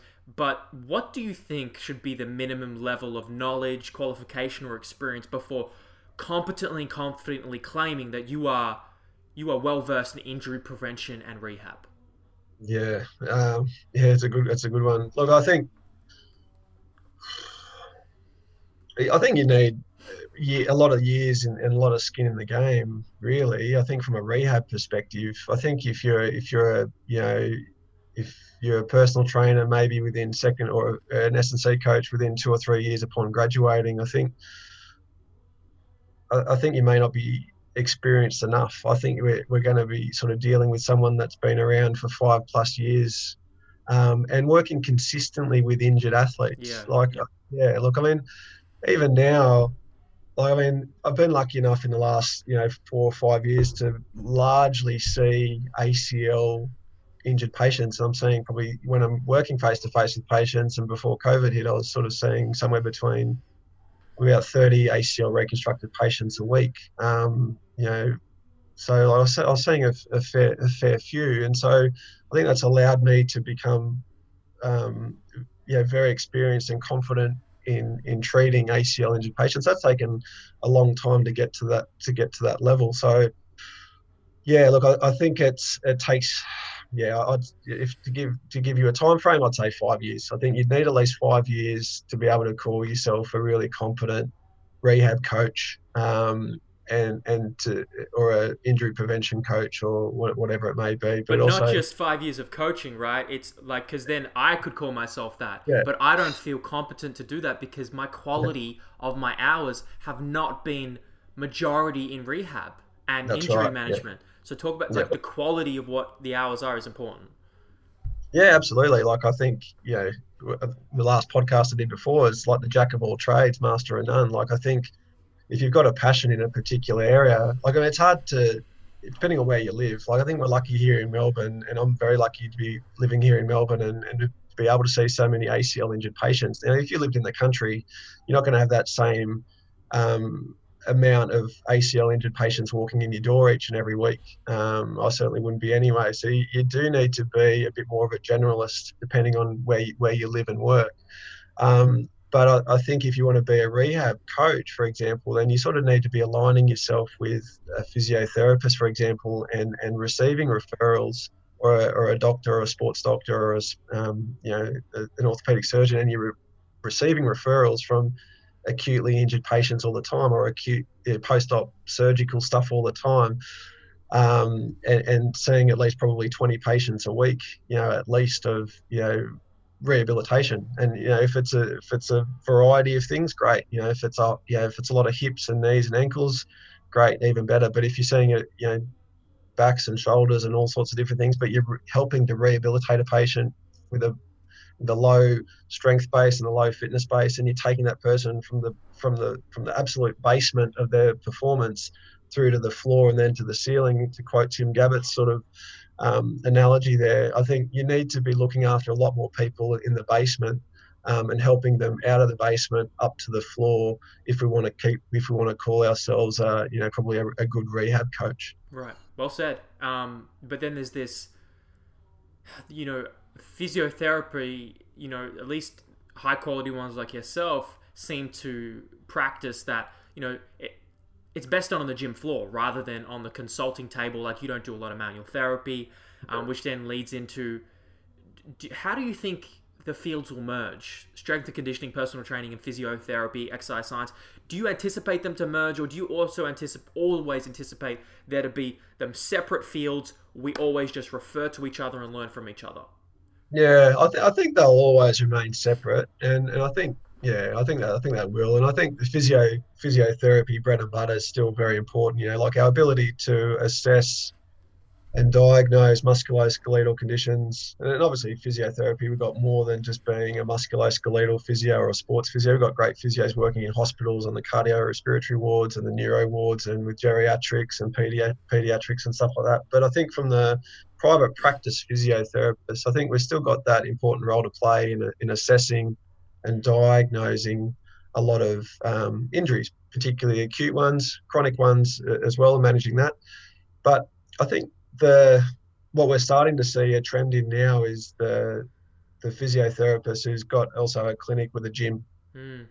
and that's a wonderful resource to have, and that's where we've got the ability now to, really use exercise professionals, personal trainers, S&C coaches, exercise physiologists together to help better our athletes and patients that we're looking after, rather than sort of keeping it very fragmented and within silos where, the physio will only look after them for the first 6 to 12 weeks, and then say, okay, here you go see the exercise physiologist. There's certainly some merging of phases and merging of time points where I think we need to learn to work together as a whole, rather than dividing ourselves and trying Absolutely. to. How do we do that? How do we optimize this process, especially the new personal trainers that we work with, that we teach? How do we develop this strong allied health network together? I don't have the answers. I don't think. Look, I think importantly,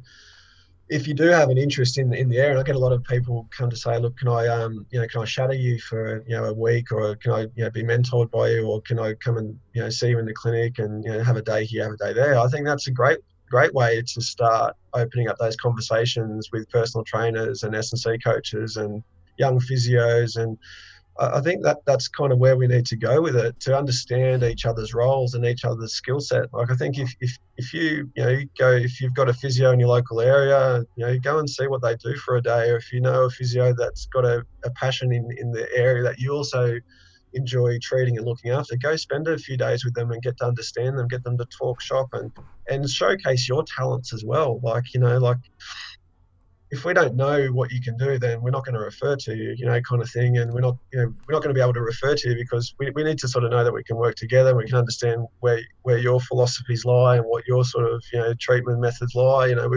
We need to be sort of working together as a team, and you got to understand where we're coming from as well. So it's, I think that's important, particularly for the newish grad personal trainer or an S&C coach or exercise physiologist. I think there's some ways forward there, just by simply spending some time and having some discussions with the physio. And I think the best place to do that is on the job, rather than sort of, meet up for a coffee necessarily, or, like actually see it in real time, get them to see what a treatment session looks like or a rehab session looks like, and discuss things as the person's working out in front of you. I think that's probably the best time to learn. I think it's phenomenal advice. That is super practical, because everybody can hit up their local good physio, and everybody can hit up their local gym on the other side. Physio can go shadow the coach can go shadow the physio, but learn from each other, develop a network, friends. There we go. That's it. Yeah, it doesn't take that much. Like, one of the simplest things I did when I moved to Melbourne, and probably taking it the next step above, was like, when I moved to Melbourne, I didn't know anyone down here, and I didn't have a network of orthopedic surgeons that I was looking to get referrals from. So I went and watched 4 or 5 orthopedic surgeons do knee surgery, and hip surgeries and shoulder surgeries, and just to talk shop and have a chat to them whilst they're on the job. So I think that's one of the simplest things, that anyone can apply that method into a different field. And I think if you're looking to work with a physio and you want to work with your athletes, with your physiotherapist, that's the simplest way forward, is put your hand up and get in contact with them and say, hey, look, can I spend some hours with you? Can I come and see you with some patients? Or, can I actually sit in on the consultation with my athlete that I'm looking after? You're looking after him as well, or him or her as well. Can I come in and sit on the consult so I can understand what the rehab plan is, so I can then put it into practice outside of your face-to-face time? I think that's how relationships are developed, and that's how we're going to grow as a profession for both sides of the professions. Agreed. That you well said. In case of you personally, if someone comes to you and they look up to you, they want to be on the level that you are and aspire to be a Mick Hughes type of coach and physiotherapist.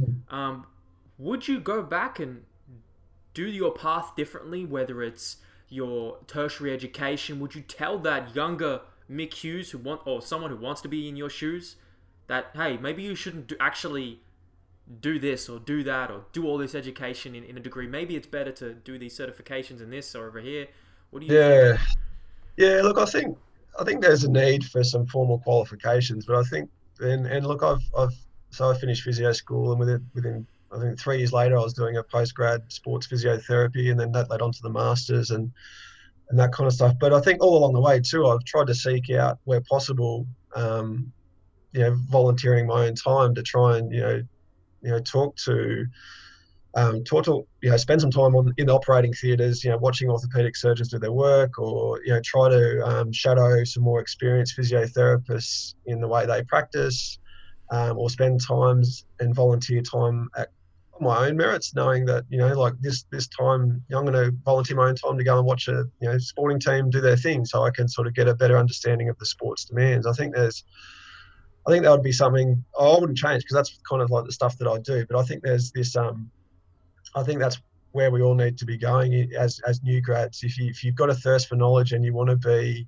that type of physio or that type of coach, we need to be proactively seeking out that mentoring opportunity or that experience, and understand you're probably not going to get paid for it. Like I'm not at all saying go and take an internship at a professional club where you get flogged for 30 hours a week for no pay. Like I hate those positions that are advertised, and I think it sucks to the wider community. But if you want to learn something, go and seek out people who have experience in their chosen field, and try to get to know what they do and how they've become who they've become, and share that information, and sit back and watch. I think that's a very simple strategy that we can all do to better ourselves. And I still, where possible, try to go out and still watch ACL reconstruction surgeries where I can, and to still spend time with some more experienced physios than me and talk shop. So I think no matter how old we are in our field and in our profession, there's still an opportunity to grow.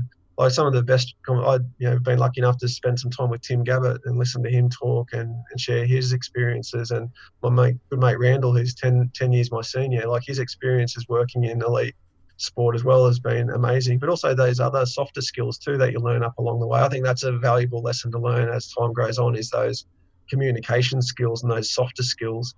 I think they're the things that really come with time. So has there been one in particular that was a previous kind of weakness, hole in your bucket that you've had to realize and fill? Yeah, definitely. The softer skills, like just that, what we talked about before, like that ability to adapt a program to suit the person who's just busy, that person who I just now give 2 exercises to, like that's something that's come along with time. And if, 10 years ago as a new grad, I was pretty regimented and fixated in my programming design and my rehab design and all that kind of stuff, because I didn't have kids back then. I didn't have a wife. I didn't have a busy job. Like I now get it when I meet a person for the first time and they're in their mid-30s, they got 3 kids and a busy job. Look, I now understand that time is very precious. So, you try to sort of fit in your plans that's going to help them within their chaos. So, that's being adaptable, and they're the softer skills that I've learned over time, is to be flexible with that side of things. Yeah, that's so important. I think especially as a younger coach, to hear from someone so much more experienced than yourself, because we get excited to share, and we don't have the empathy and compassion and understanding of, like you said, you had to learn it when you became a father and had a family. But once you hear it from something, it's like, yes, we have to remember that when I'm working with that clientele who is working 50, 60-hour weeks, has children, or is just generally more highly strung and stressed, it's a time to adapt. And that's what all of us are having to do now during this pandemic. Thankfully, allied health professionals, as far as I understand, can continue to deal with their patients. Personal trainers, gyms closing, different. How do you think, how have you adapted? How can people adapt to this time? What is we talked about it before we went live. What's the opportunity here in the adversity where people can learn from and thrive under these new conditions? Yeah, well, I think, I've sort of been a bit torn through this. Like I've probably lost a little bit of my face to like what I'd normally see in the clinic and the patients that I was offering telehealth services to. Like I probably have lost a fair bit of that patient load. Now, whether or not they just got better by themselves or are just happy just to let this all ride out, until it's all over, that's fine. But I think the opportunities that arose, especially for me during this time, was to gain more clientele outside of Melbourne. So I've been consulting with patients interstate, overseas during this time, and doing a lot more telehealth consultations with people that I've never met before. So I've grown that sort of side of things. I've got 30 new patients that I've picked up along the way over the last 2 months. So that's been a really cool thing to come out of. The silver lining to come out of this is I've been able to sort of to do that. But I think for all of us, I think there's certainly that what we're dealing with now may be a new normal for us all. We may be able to deliver telehealth services or personal training services or S&C services online. And I know that's been around for a long time. There's been online coaching and all that kind of stuff. I don't know how effective it is from a personal training perspective because you may not be able to, touch and cue and all those kind of things. But from a physio point of view, a lot of the stuff that I'm doing online is probably no different to how I'd normally do it in the clinic anyway, with good quality information, good education, information, and you can see how someone moves quite nicely on a video in front of you. So there's just that sense of being adaptable to our current way of life and sort of think big picture. Like that's one opportunity here for everyone here is even if you're based in Melbourne, why contain yourselves to your geographical boundaries now? Showcase your talents, interstate, worldwide, and start looking to attract people, for your services, over internationally. Don't think big picture here. I think there's an opportunity for that with a little bit less of face-to-face stuff going on. But you've also too now got this opportunity if you're finding yourself a little bit more quieter from the face-to-face stuff to allow yourself to read more, to listen more, to learn more, and to share that knowledge as well. Doing stuff like this, writing blogs, doing that kind of stuff. Like I think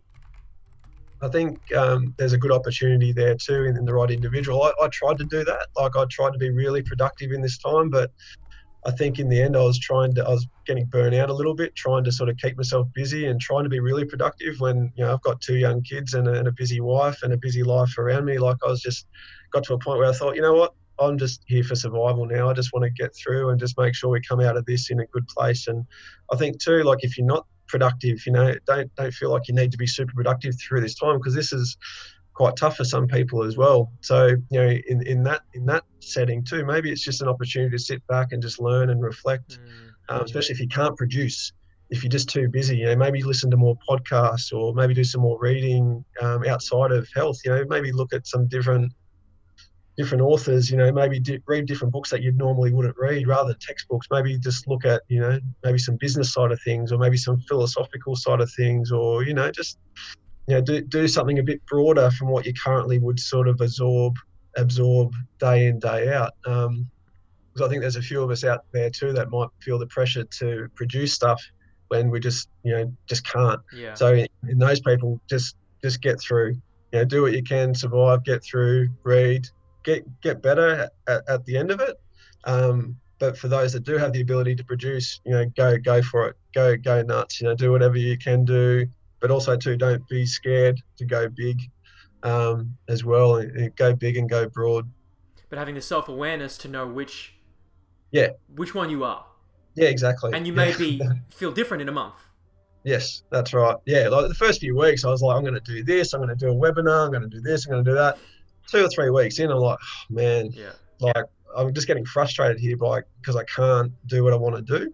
And so I just went, no, I'm just going to put everything to bed. I'm just going to do what I can. I'm going to just chip away slowly at things and just worry about sort of looking after my own sort of personal health, my own family, look after my own patient load that I've got. I've got new ones coming in. That's great.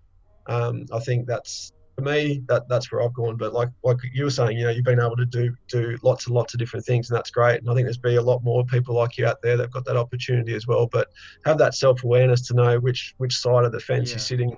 I mean, for me, it's like it depends what you want out of this life. We're going to get a bit philosophical here, but it really depends. Like, what do you want to happen? If you want great things to happen, you have to do things regardless of how you feel. I believe that.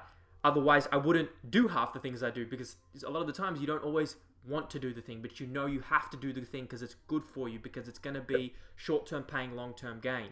Yeah.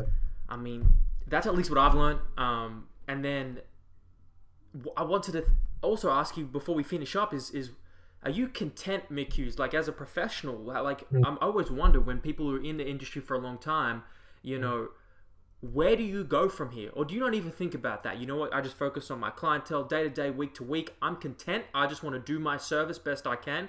Yeah. Or are you trying to build something bigger and better? And I don't know. Yeah, yes and no. Like from a physio perspective, I'm pretty content, but I'm also self-aware to know that there's a danger in being content, and if you just do what you do all the time, you'll quickly fall behind. And I think there's just in this current day and age of information sharing and lots of research being produced, particularly with ACLs, there's new stuff being published all the time. So I think importantly for me, I keep it abreast of that to make sure I'm still keeping up and being a best practice clinician. Because if I stop reading journal articles today and just keep practicing the way that I normally do, in 2 or 3 years' time, I'm going to be behind the 8 ball. I'm going to be out of date. So I need to be up to date and keep going and keep growing and keep learning and adapting all the time to make sure my patients are receiving their best care. So I guess professionally for me, I'm not seeking a PhD or going out and trying to be a professor or anything like that. And I think I just want to look after my patients in the clinic and do the best I can for them. I think broader, from a business perspective, I've got goals of trying to grow. We've got Learn.physio as our online learning platform to share masterclasses and videos. And from that point of view, I really want to see that grow and be a platform that people will go to seek online learning opportunities. Can you because talk about what that is? I'm not familiar, and I think a few people won't. Yeah, no, it's fine. So it's Learn.physio. Basically, it's that's the website address, Learn.physio. It's basically a platform where at the moment we've got some online masterclass videos. So we've got 2 ACL videos, one ACL reconstruction and one non-operative masterclass. And we've got Tim Gabbett. I sat on the couch with Tim Gabbett. We talked about load management. And so basically we provide a 2 to 3 hour video discussing the latest research with experts in their chosen field, and people can just watch them anytime, anywhere, as long as they've got an internet connection, for professional development purposes. So if you're a personal trainer, S&C coach, physiotherapist, exercise physiologist here in Australia, you can get professional development points to watch these master class as well. Instead of having to go to a weekend workshop or go to an evening lecture, you can just jump online and watch the videos and maintain that development. So we've just got 3 videos there at the moment, but we want to see that grow. And our philosophy to that is we want to have 2 experts sitting on the couch talking shop about the research, but also from their practical experiences as well. And that's our website there, which we want to sort of see good in years to come. And I think now is, I guess, critical time as ever, where you're not going to see weekend workshops for potentially some time. That's moving forward into the future. People will be seeking out these online learning opportunities a little bit more frequently. So hopefully we can sort of allow that.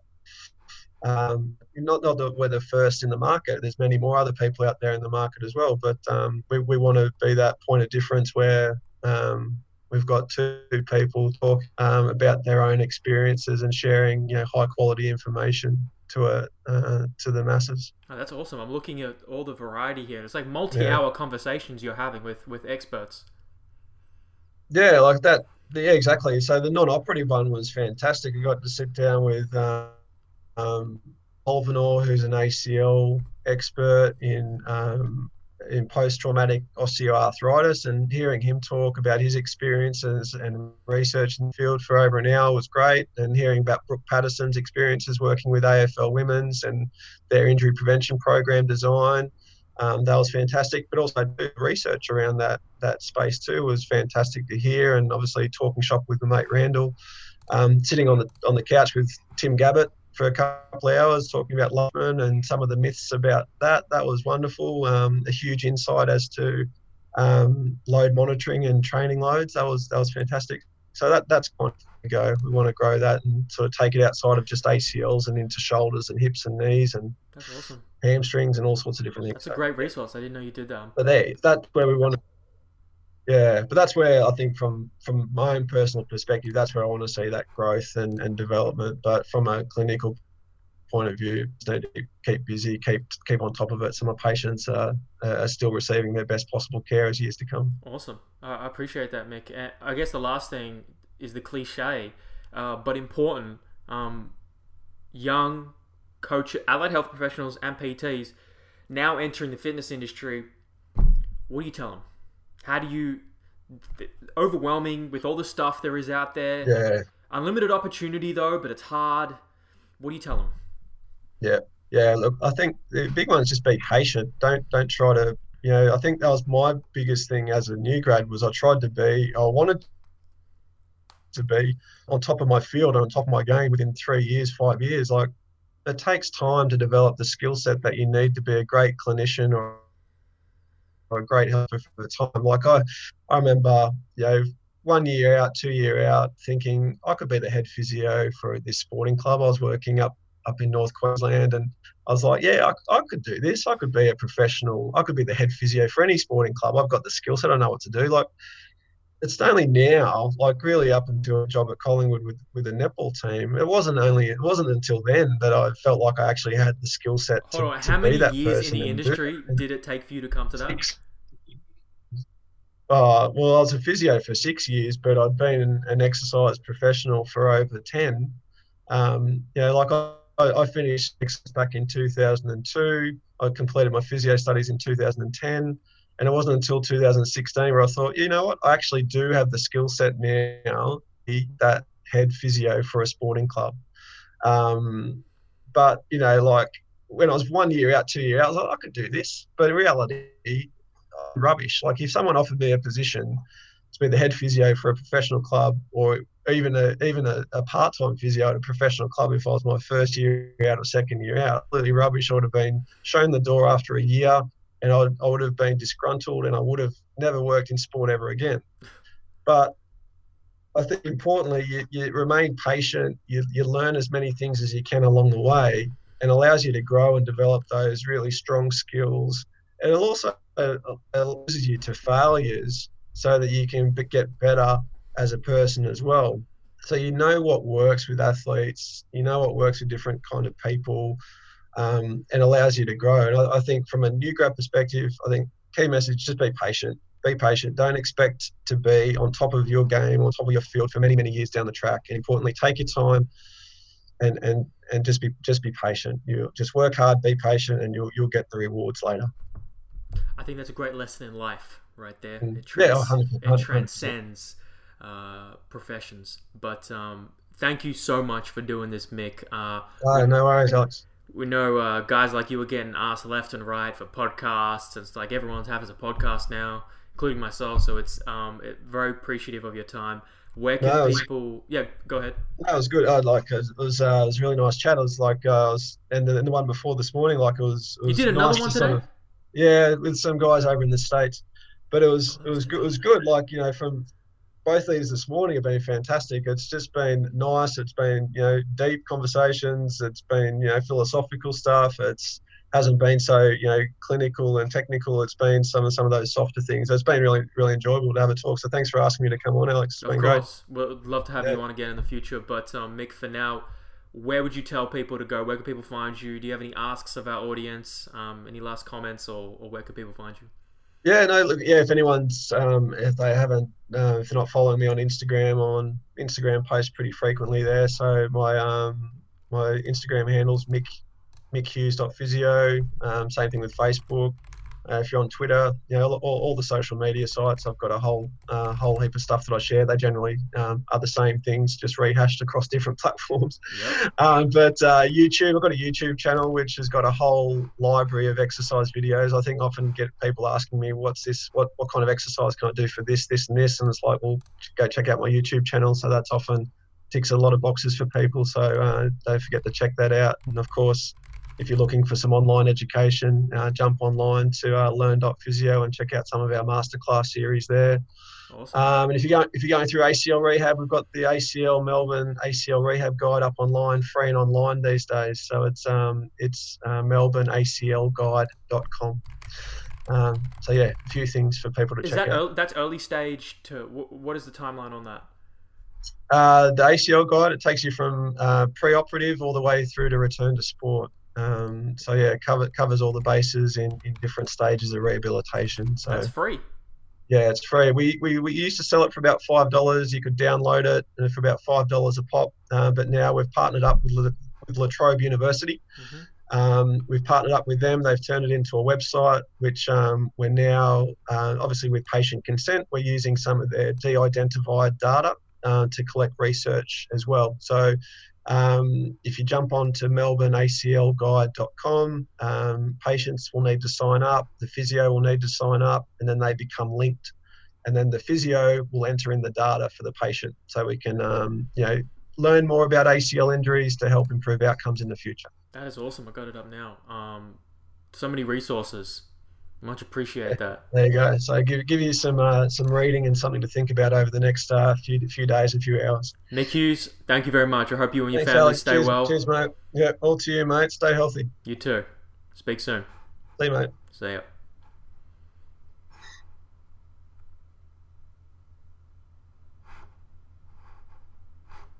All right.